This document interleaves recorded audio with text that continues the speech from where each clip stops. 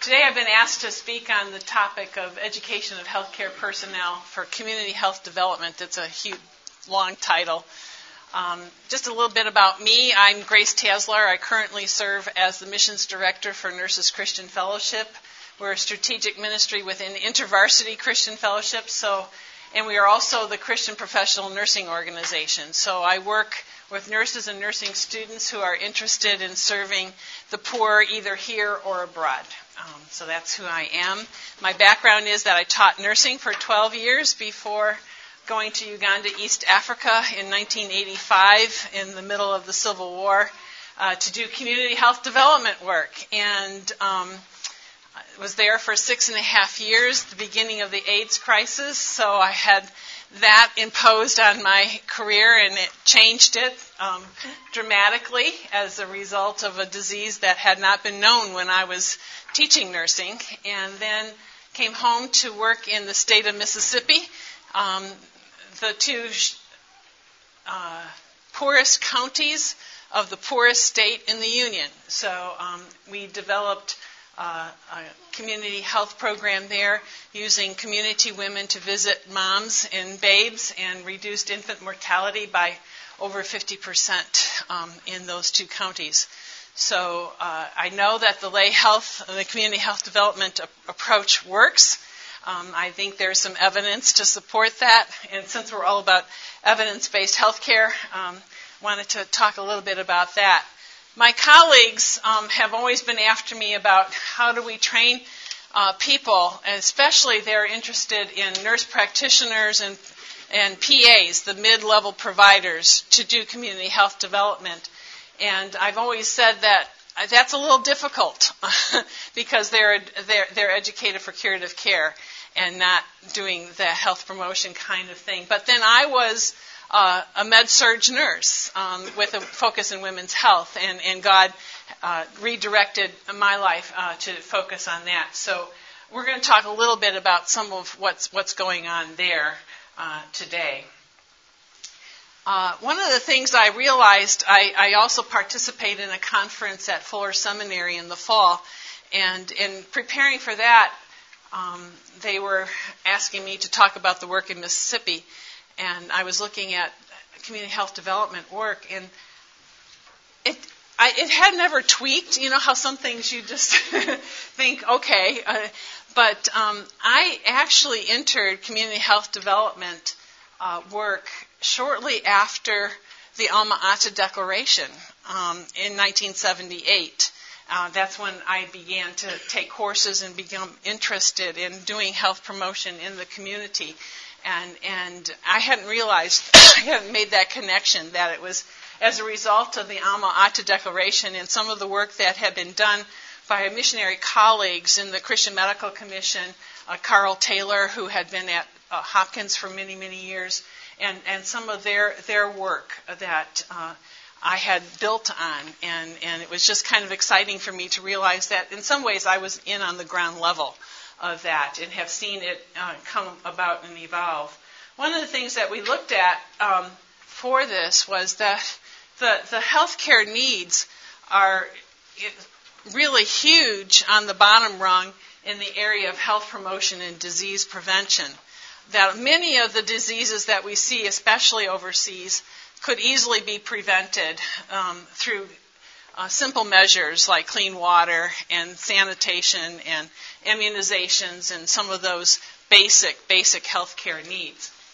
And then the next level, if you're into public health, is early detection and treatment, and taking care of those basic, again, simple conditions before they get to be very big conditions and making them into major problems. And then at the top is those areas that for people who are sick and who have chronic diseases or have problems doing the rehab and treating of those multi-system illnesses that require care. So when you look at the population, that's where the pyramid, as it is, where the healthcare needs are. However, when you look at our resource allocation, it's just upside down.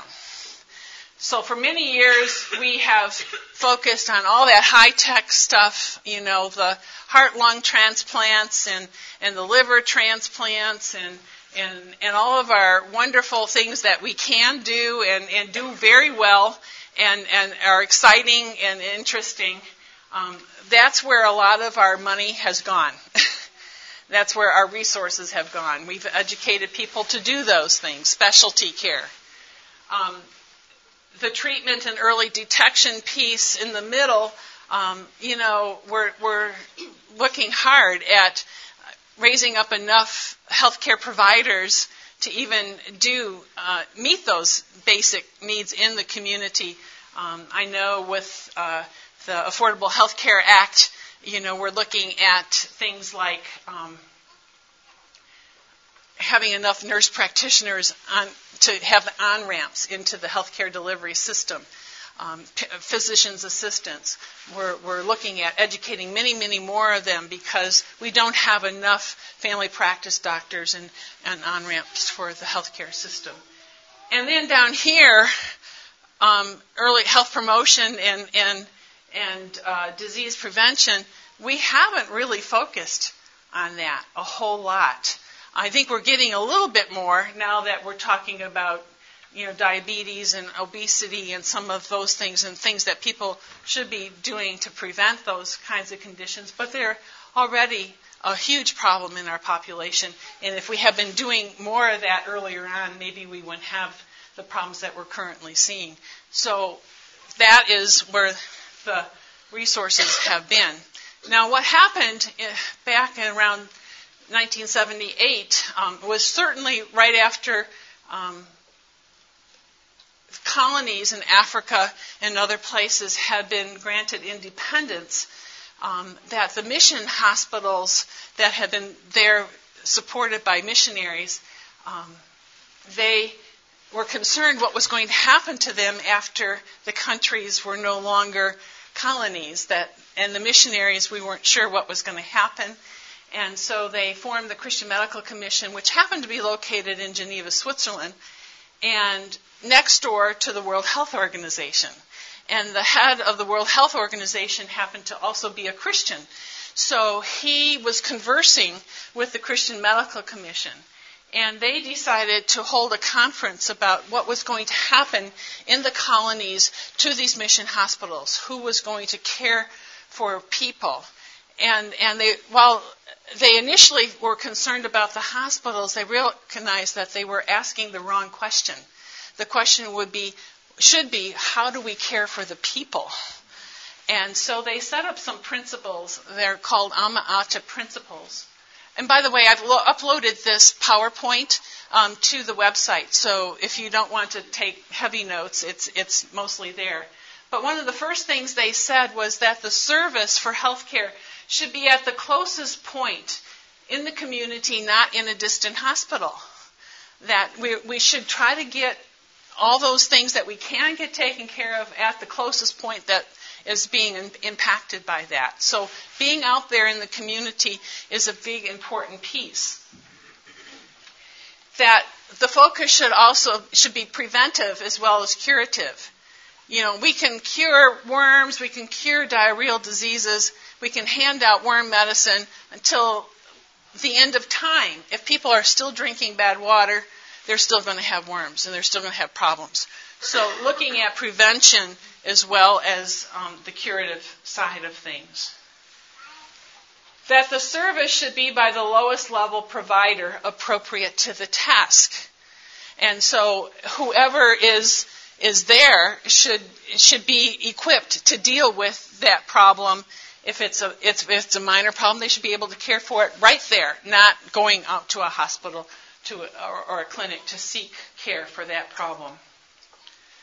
That there should be a tiered system of health care, starting with the family and the community at the household level, through a community-based clinic and on to primary, secondary, and tertiary care referral systems.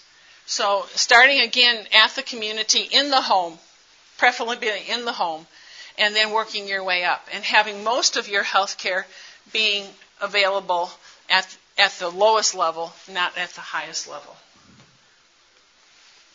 And I found this one interesting.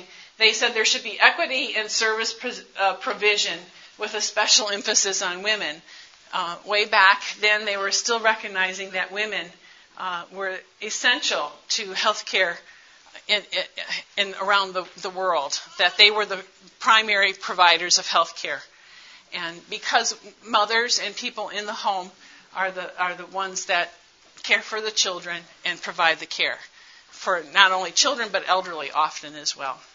So that was the principle. That then became, if you haven't lived as long as I have, became known as Health for All by the year 2000. The goal was to achieve health for all by the year 2000. Now that was when I went to Uganda in 1985, that seemed like a lofty goal, and I wasn't sure we were ever going to meet it, which of course we never did. But I think it was still a worthy effort and a worthy goal. So looking at where healthcare services are, if they're going to be, and the kinds of things that are happening, where are they? Now, the primary place I said is in the home. And if your home looks like this one in the United States, or if your home looks like my friend Margaret's home in Uganda, it is still a home, and that is where healthcare needs to take place. But who provides that kind of healthcare? Parents and children. And in Uganda, I want to just say that don't overlook kids. They are great health advocates. You teach them how to hand wash, and they're going to be teaching all their little friends how to wash their hands, and you teach them about brushing teeth, and they will teach everybody else about brushing teeth. Anything they learn, they want to share. So if you teach children, often it gets disseminated into the community very, very well. And we worked with a child-to-child program in Uganda for the AIDS program. Very effective teaching children about how to prevent AIDS and how it happened. And they went through their communities and did that. Parents, very important. They are the keepers of the house. They have the finances. They know what they're going to spend their money on and what they're not going to spend it on. And they are often the people who care for the illness in the beginning. They have to decide whether they need to go to a clinic or not. What kinds of health do they do? Well, nutrition, teaching good, healthy nutrition, teaching hygiene, teaching things like safety. And I think if you're looking at holistic health care with a W, that we need to talk about loving relationships and what does it mean to be a mother and a father and children in a home, and respecting one another and having those kinds of loving relationships. Again, very, very critical to having healthy populations. If the health care is located in the community, who does that kind of health care? Well, social workers, police officers, rescue personnel, pharmacy, teachers and educators. They're all healthcare providers. We don't often think of them as such, but they really are. They have influence over people and what they decide about their health and how they're working on things. The type of healthcare that they provide is first aid, emergency care, and they often take care of the common illnesses that you can treat over-the-counter kind of things, the basic things that we all suffer from that need to have care. One of the things that we have overlooked as Christians, I think, is healthcare in the church. And there is a movement within nursing to do faith-based nursing or congregational parish nursing, and I think that that's a move in the right direction. For many years, the church was the healthcare provider. Nursing came out of the church. It was because nurses were deacons in the church called by God to care for the sick, dying, and injured. And so our whole profession has come out of the church. But over time, the church relegated its responsibility to the professionals and has stepped back from its responsibility. But I think there is a huge role for the church in healthcare. And who should do it? Pastors, faith-based nurses, and if your church has a Stevens ministry, I think they do a lot in the area of healthcare as well. Pastors, so many of the healthcare problems that we see, we don't realize have underlying spiritual problems. I mean, people who have not been felt forgiven, have guilt, and that builds on who they are, and they take it out physiologically, and we're so quick to write a prescription for those problems. But if we were just take the time and assess their spiritual needs and say, God can forgive you, and work through that with them, they could maybe not need a prescription, but have the forgiveness of God in their life. Love and belonging, the spiritual need for having experienced unconditional love. I can't tell you how many people I've worked with who just feel like nobody could love them, and God certainly couldn't either, because of the things that they have done or not done. And having them understand that God loves them unconditionally, and that faith is a gift, a free gift, nothing contingent upon that. So we don't spend a lot of time meeting those spiritual needs, and our pastors and our Stevens ministers and some of our faith-based nurses are key in doing that. The kinds of health care that they do is spiritual care, moral and ethical teaching, and I think a lot of emotional care that can happen outside of the church. So I don't know if you've seen this, but in the last slides, everything that has happened has not happened in a healthcare facility.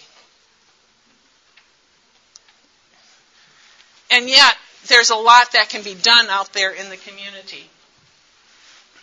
So if you're moving into the community and you have a clinic, your clinic might look like this lady here, or it can look like this clinic that I helped begin in Uganda.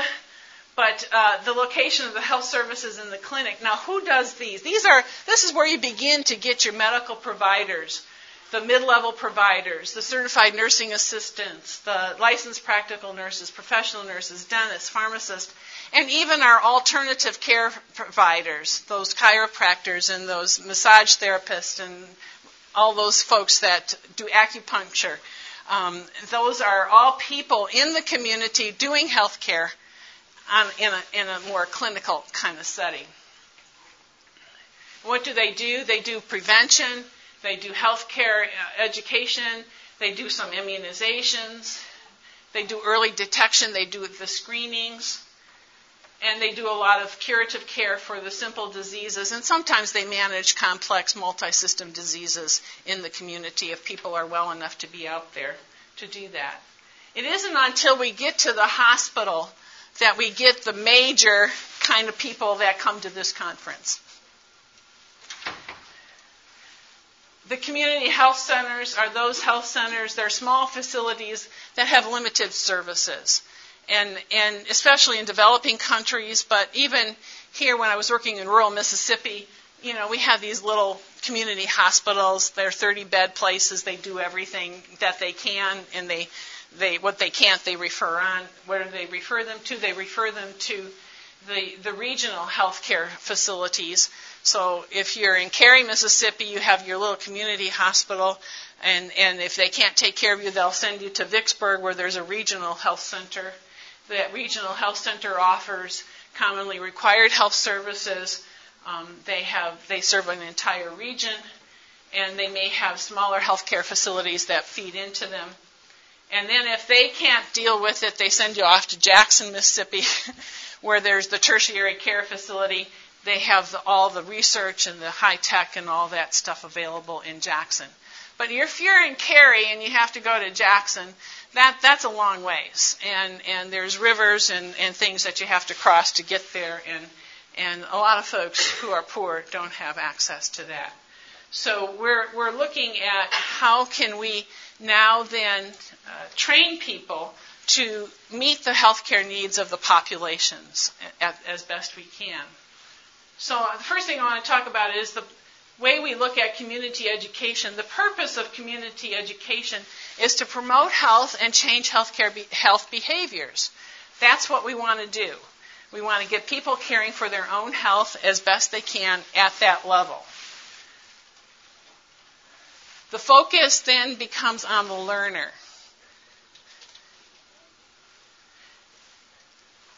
The evaluation is, have they been able to change their health behavior? We don't figure we have taught anything in community health unless we have seen a change in behavior. The type of health care is primarily prevention, and the location can take place in the home, the church, or the office. Now, when we're talking about the education of healthcare professionals, the purpose is to educate competent healthcare professionals. We want people to be able to get out there and do what they were supposed to do, what they are paid to do. And they provide excellent health care to care recipients. That's our goal. We want to have quality health care available to people. Our focus then is on the knowledge and skills, especially if you are in a profession such as nursing or medicine or one of the other certified professionals, that you can pass your boards, that you meet the minimum standards for your professional qualification. So your whole educational endeavor is geared to help you pass those requirements and practice safely. The way we evaluate that is we have professional standards of service. Are you meeting those standards? The type of health care is primarily curative. We are all looking at taking care of whatever disease you may present with. And where does this take place? It takes place in clinics, hospitals, and universities. So now we have a problem. Because we have education of healthcare professionals that does not prepare us or teach us how to work in the community and meet the community's health needs. So how do we go about doing that? How is it different? Well, the content is different. When you're in the community, people don't need to understand the underlying pathophysiology of a disease in order to know what they need to do to help themselves. They only need the essential information required to change their behavior. Again, the focus is on the health behavior. They need the skills necessary to carry out the behavior change. So we're looking at how do we help people set goals for themselves and make plans and achieve those goals and that kind of thing to help that happen. I'm going to go back just a minute about this. One of the things that happens quite often when we do missions and we talk about health education in the community, we have healthcare professionals who have been trained in the other model, and they go out there and they're going to teach about malaria, for example. And they have this big poster of a mosquito, and they go through the entire life cycle of the Plasmodium parasite. And they talk about how it lives in the mosquito and how it bites. When it bites you, it goes into your red blood cells and it goes to your liver. And they have this elaborate lecture on malaria. And, it has nothing to do with what I need to do to prevent malaria in my life. The classic example of that is after this person gets all done, it's reported that many people raise their hands and say, well, we should have no malaria in our community. And they say, why? Well, we don't have mosquitoes that large in our community. So we have to be careful about how we teach and what we teach. And that's the key things. Cultural influences.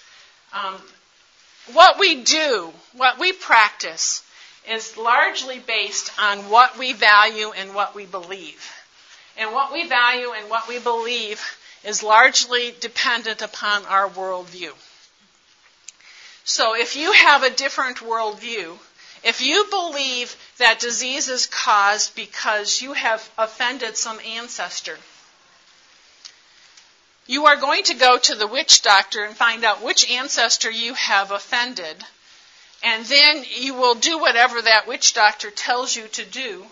And then, if there's no result, you might come to the hospital and get some treatment for your condition. But they don't understand, if it's not part of your worldview that germs and other environmental things contribute to your health, you won't understand how this is working. So we prescribe pills. They don't see that any different than what the witch doctor has prescribed. I had people in Uganda who really didn't understand that these were powerful, powerful medicines. Big pills were for older people. Little pills were for children. Red pills were for girls. Blue pills were for boys. When we give them a pill, their understanding of how this thing works is not there. We really have to consider what the culture is teaching about that. And in order to understand the culture and how things are being perceived, you have to use a different teaching methodology. You cannot use the ones that we are traditionally taught via pedagogical method where, like I'm doing now, I'm standing in front of you, I'm talking, and we're giving you information, versus andragogy, which is the adult non-formal methodology, having more participatory learning. So we use participatory learning in the community. And I had not been taught how to do participatory learning. I mean, this is an art and a skill that was not included in my nursing curriculum. I learned it on the way. And the way we did this is we started with what we called a problem-posing starter. We presented a problem to the community, and then we asked them showed questions. And the showed questions were, this is the mnemonic we use to train our trainers. You ask the question, what did you see? If you present a problem, if you have a drama, for example, what did you see in this drama? So everybody understands what was being presented, and you can correct any misperceptions. Then you ask, what was happening in this situation? And they will tell you what they thought was going on. Then you ask, does that happen in our community? Because you want the learner to own the problem. Does this happen in your community? Well, yeah. Can you give me an example? Well, yeah, so-and-so, he doesn't use the latrine, He just goes out to the Matoki and does his business out there, and he doesn't bother to use the latrine. Then ask the question, why does this happen? Why don't people use latrines? Oh, well, you see, and this is common where I was. If you're a woman, you lose your eggs down that hole, and you become infertile. So women should not use latrines because that causes infertility. Well, that changes your whole understanding of what's going to happen in the end. And my colleague who had been married and had no children, she was a widow, and me who had never married and never had children, we were the prime examples of why you should never use a latrine if you were a woman, because obviously, we had this problem. So we had to really, really work at saying, it has nothing to do with fertility. Do you know other women who have used latrines that have had children? Well, yeah, there are people who have used latrines and do have children.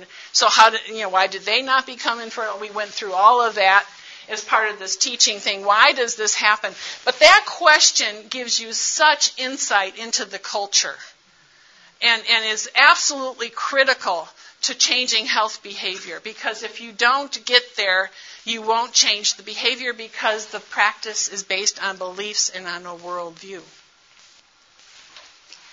What can we do about this? That's the next question. So how do we address this problem? What can we as a community do this? And it hasn't been complete until you have defined who is going to do this, when are we going to do this, where is this going to take place, and how are we going to make this happen? And we have people actually adopting the health practice. So it isn't enough just to go in and say, I'm giving you information about this disease, you go figure out what you're supposed to do with it, because we know that information does not lead to change in behavior.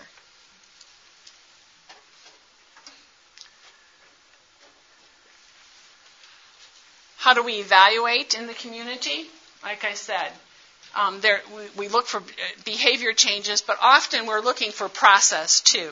So how many homes have a latrine after we've done this health teaching? Can we see an increase in numbers of latrines? Well, that doesn't necessarily mean that the health has improved. So we also have to look at outcome evaluation. How many people are not having diarrheal diseases because we now have people using latrines? So you have both process evaluation and outcome evaluation. I just want to talk a little bit about some of the things that I learned from working in the community. I can't begin to underestimate the place of culture in our communities. And I think here in the United States, we're becoming such a multi-diverse, ethnically diverse culture that having understandings of various cultures is important to us as healthcare professionals if we want to really, really provide good health care to people. And I know that cultural competence is mentioned 8 times in the nursing accreditation criteria for nursing schools. Everybody is talking about cultural competency, and that is the reason why you can't make an impact on people's health if you don't understand their culture. Information does not lead to behavior change. To be sustainable in the community, the community must own the program. So much of what we did overseas was we were just training individuals, but we forgot about mobilizing the community to own these health programs. And we were so excited about training health workers in the community that we forgot about the community who should own the program. And so for us, we had to go back and do village community health committee organization in that. So I tell people, spend the time up front, mobilize your community, make sure they are buying into this community health approach and program. If it takes 2 years, spend the 2 years doing that, because you will not have a sustainable program if the community does not want to continue it on after you leave. The goal is that it continues on after your facilitation has ended, that those health workers are supported by their community, and that it continues on. Evaluation needs to be a part of the program. One of the things that we as Christians have not done is we have not built evaluation into our programs. It costs a bit of money to do evaluation, collecting that data and taking care of that. But more and more, in order to have credibility and build evidence, we're talking about the need to have evaluation and research being done to say what we are doing is good practice. How do we make that happen? A biblical worldview forms a very strong foundation for community health. Why? Well, what did Jesus do? Jesus moved about. He went to the people. He didn't wait for the people to come to him. He healed their physical needs. He provided for physical care, and he addressed their spiritual needs. And I think Jesus is the model for community-based health care. It's training people to move into their communities to address those health needs. To go into people's homes is such a privilege. Such a privilege. You get to understand what's happening in that home. You get to see things that if you're sitting in the clinic all day, you'll never understand. When I was working in Mississippi, I did WIC certification for some of our moms. And I had a mom who had just delivered a baby, and she had come home and she needed formula for her baby. In Mississippi, they give food, they don't give vouchers. So they didn't have transportation. She was on my way home, so I decided I would stop in and see her and the baby, do a mom and baby assessment, and do her WIC certification for her. And I got into the home, and in fact, it wasn't her home, as many things happened in Mississippi. She was staying with a relative. She was homeless. And that home that she was staying in did not have any running water. So they had no access to clean water. They were taking a hose from somebody else and getting water, and who knows what was there. And she had this little tiny baby she was going to have to make formula for. And we didn't know where the water was coming from. And that changed the whole dynamic, because I could get her ready-made formula if I could document that she did not have an access to water, which I did then. It meant I had to go back to the clinic and get the right forms and get that all situated. But it was so important that I had gone into that home. If she had come to the clinic, I would have just certified her for WIC, and she would have just gone and gotten the baby formula. So getting into people's homes and seeing their living situations and what the problems are for folk help us to understand maybe why they're not being compliant, why they're not following our instructions, because there are other things that may be higher priority for them, a lot of difficulties that we are just totally unaware of as healthcare professionals waiting in a clinic. So following Jesus' example, having a biblical worldview. I think that understanding that humans are created in God's image and therefore have dignity. So much of when I started working among the poor, a colleague of mine said, "What if there was one thing you could tell everybody in healthcare? What would it be?" And I said to her, we have to understand the underlying human dignity that all people are created with. And that because of that, they are deserving of our very best. And that God cares for them, that they bear God's image. And when we care for them, we are caring for Christ who may or want to live in that person. And the other thing is that the only Christ that they might see is the Christ living in me. And so we bear God's image. As Christians, we have Christ dwelling in us. We are given incredible opportunity to be Jesus to the folks that we care for. And if we treat them with dignity and respect, that goes a long way. I got to tell you, many of the poor do not feel that. They do not feel worthy of being cared for. And that's a shame. That's a shame. That God is still sovereign. I can't tell you how many times I have called on God and said, I know you are still in control of the situation. You can't imagine what it was like to be in the war in Uganda and have the AIDS epidemic hit at the same time. And losing people to war and to disease. And being just a lowly nurse who was not Mother Teresa. And I just said to God, you have to take control here. One other thing, God is a redeeming God. Praise His name. I made so many mistakes. And yet He was able to redeem those mistakes and use them for His honor and for His glory. And I thank Him every day that the biggest mistake humanity has ever made in crucifying His Son has been used for my profit. That God calls and equips His people. God never really asked me to be Mother Teresa. He only asked me to do what was given to me for that day. And if I do what He has given to me each day, that is all that I can do. The rest has got to be up to Him. So what does the future look like? I am so excited about the future.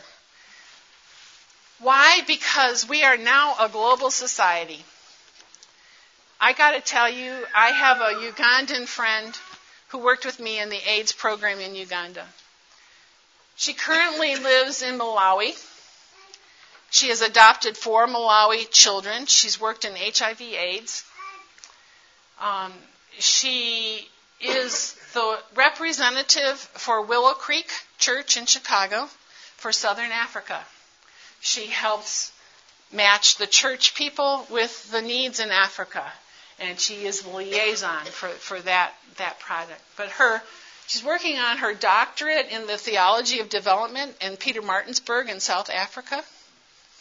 She has a sister who worked in Australia, a brother who lives in Sweden, another brother who lives in South Africa, another relative in Canada, one in the UK. She comes here, she stays with me.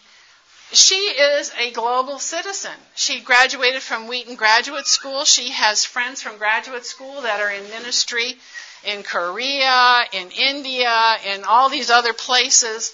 I mean, I look at her and I think, she just is all over the globe. And she's not the only person in my life that is like that. So we are now a global society, and if we ever had any doubt, all we had to do was look at the economic crisis and what the crisis we're still in, and we see how our economies are all tied together, our health is all tied together, we are global. And that presents many opportunities for us in healthcare missions. I am excited, this whole online education thing. I mean, my friend Carolyn here did her nurse practitioner degree online, you know. I have another colleague who heads the program at Colorado Christian. They're teaching nursing online. Dr. Vinod Shah from India has, from Vellore Hospital, done continuing medical education to the EHA hospitals in the north online. There are so many things that we could be doing online and keeping health care available to the masses of people and training people that we don't even have to go there if they have a broadband communication. We can do this. When I lived in Uganda, I had a working telephone 10 days out of the 6.5 years I lived there. I went back in 2008. Everybody had a cell phone. Everybody had a cell phone. Even the boda, the little guys who taxi drive on the motorcycles, they all had their cell phones, and they figured out how to charge them and keep that all going. And so, cell phones, we can use it. They're working on sending text messages to moms to remind them about getting their kids immunized and coming to clinics and having outreaches via text telephones. This is just amazing to me what we have come up with. I mean, and the progress has been so quickly. We can do things like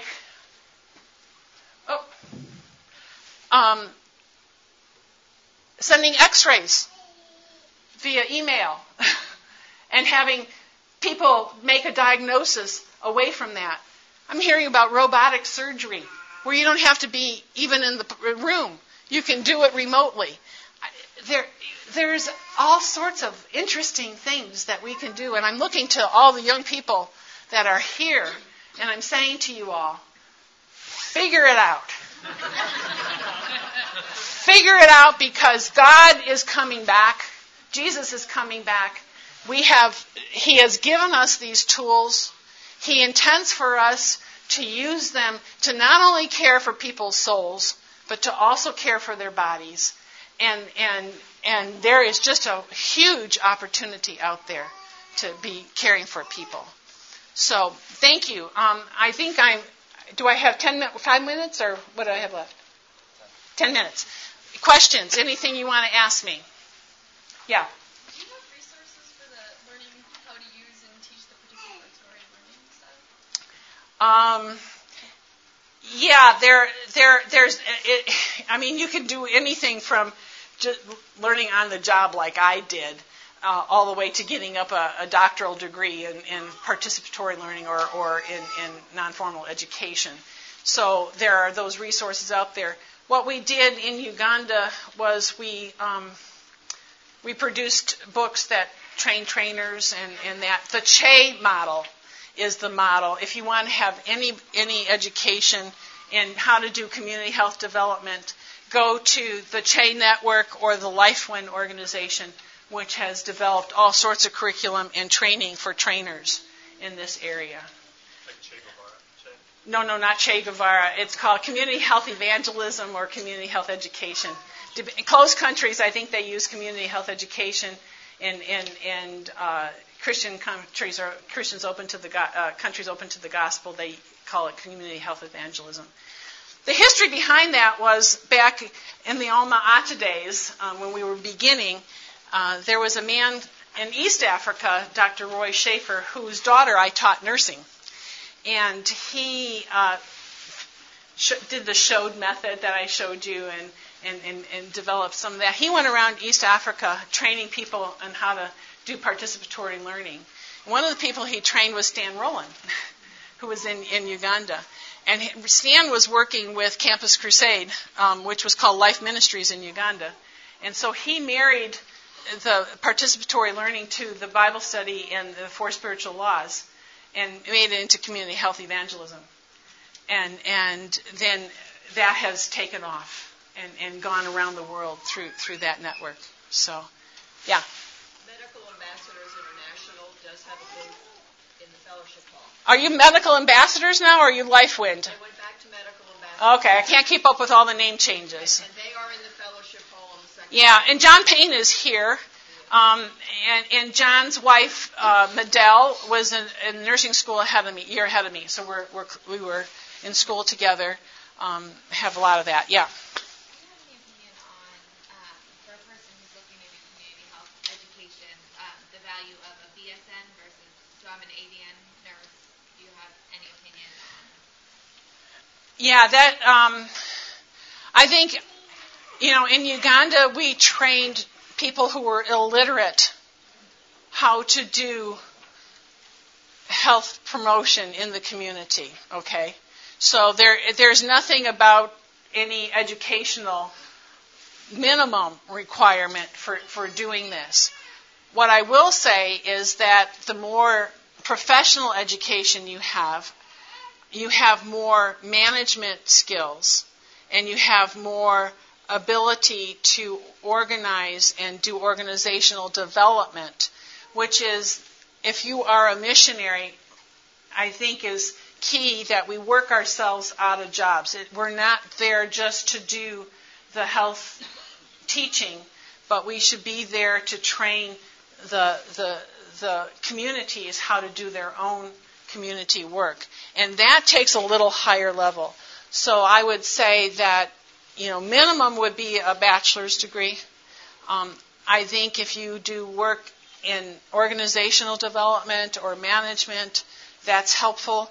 I think I tell a lot of nurses, I wish I had a master's in public health, because there's a lot of public health components that I had to learn on the job.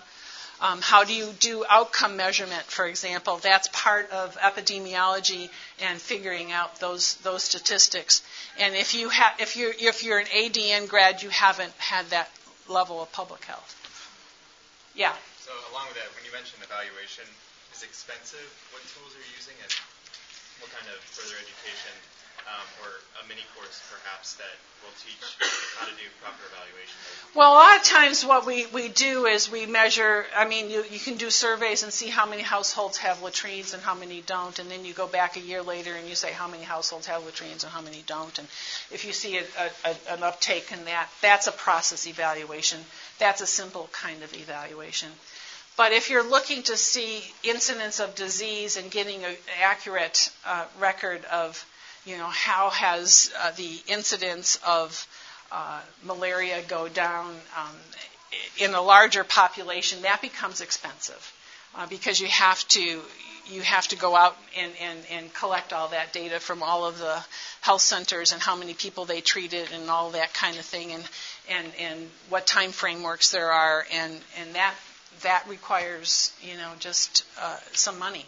It just does. And what kind of education? Is there like a mini course you can take, or do you feel like an MPH is really?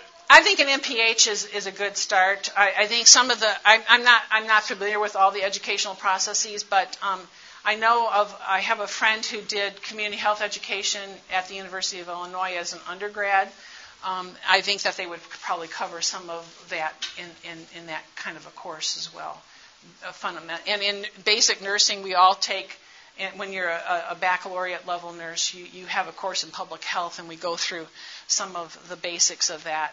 You can have a basic foundation, but when it gets to appreciative inquiry and participatory kinds of evaluation methodologies and looking at the research of that's a little higher level. And we do need that. We need that desperately. And we need people prepared to do that. Because more and more our colleagues in the secular world are saying, prove to us that what you are doing makes a difference. And if we can't do that as Christians, then we don't have any credibility. And so I would just say, please do that. Yeah. I know, here in the States when we do research, we have to have an IRB to protect. Mm-hmm. Do they have stuff like that? Yes, they do. Yes, they do. And my work in Uganda, I sat on the Patient Care and Ethics Subcommittee of the National Control Program for AIDS. And one of my big, big complaints was all the researchers who came to Uganda and thought that they did not need to follow those protocols. And again, it gets back to the fact that people in Uganda are created in God's image. You don't use them for experimental purposes. And they, informed consent is a right. And we as Christians should not be overlooking those things. If anybody should be advocating for them, it should be us. But I have to tell you, I presented many times with research proposals that I asked, where's the informed consent for this? And who is the board back home that has approved this? AIDS is such a big crisis, and it's such an important thing. We need to get answers quickly. We don't have time to do all this stuff. And I saw red. I can't tell you how many times. I had to bite my tongue a lot. And it had also, later on after I left, there were a lot of research into some of the new pharmacology and stuff like that was all being done in Uganda because it had been the first sub-Saharan African country to open its doors to WHO. And really had to work hard to make sure that we explained to them that they had responsibilities. Yeah. How do you provide health care for people who without transportation or in rural areas?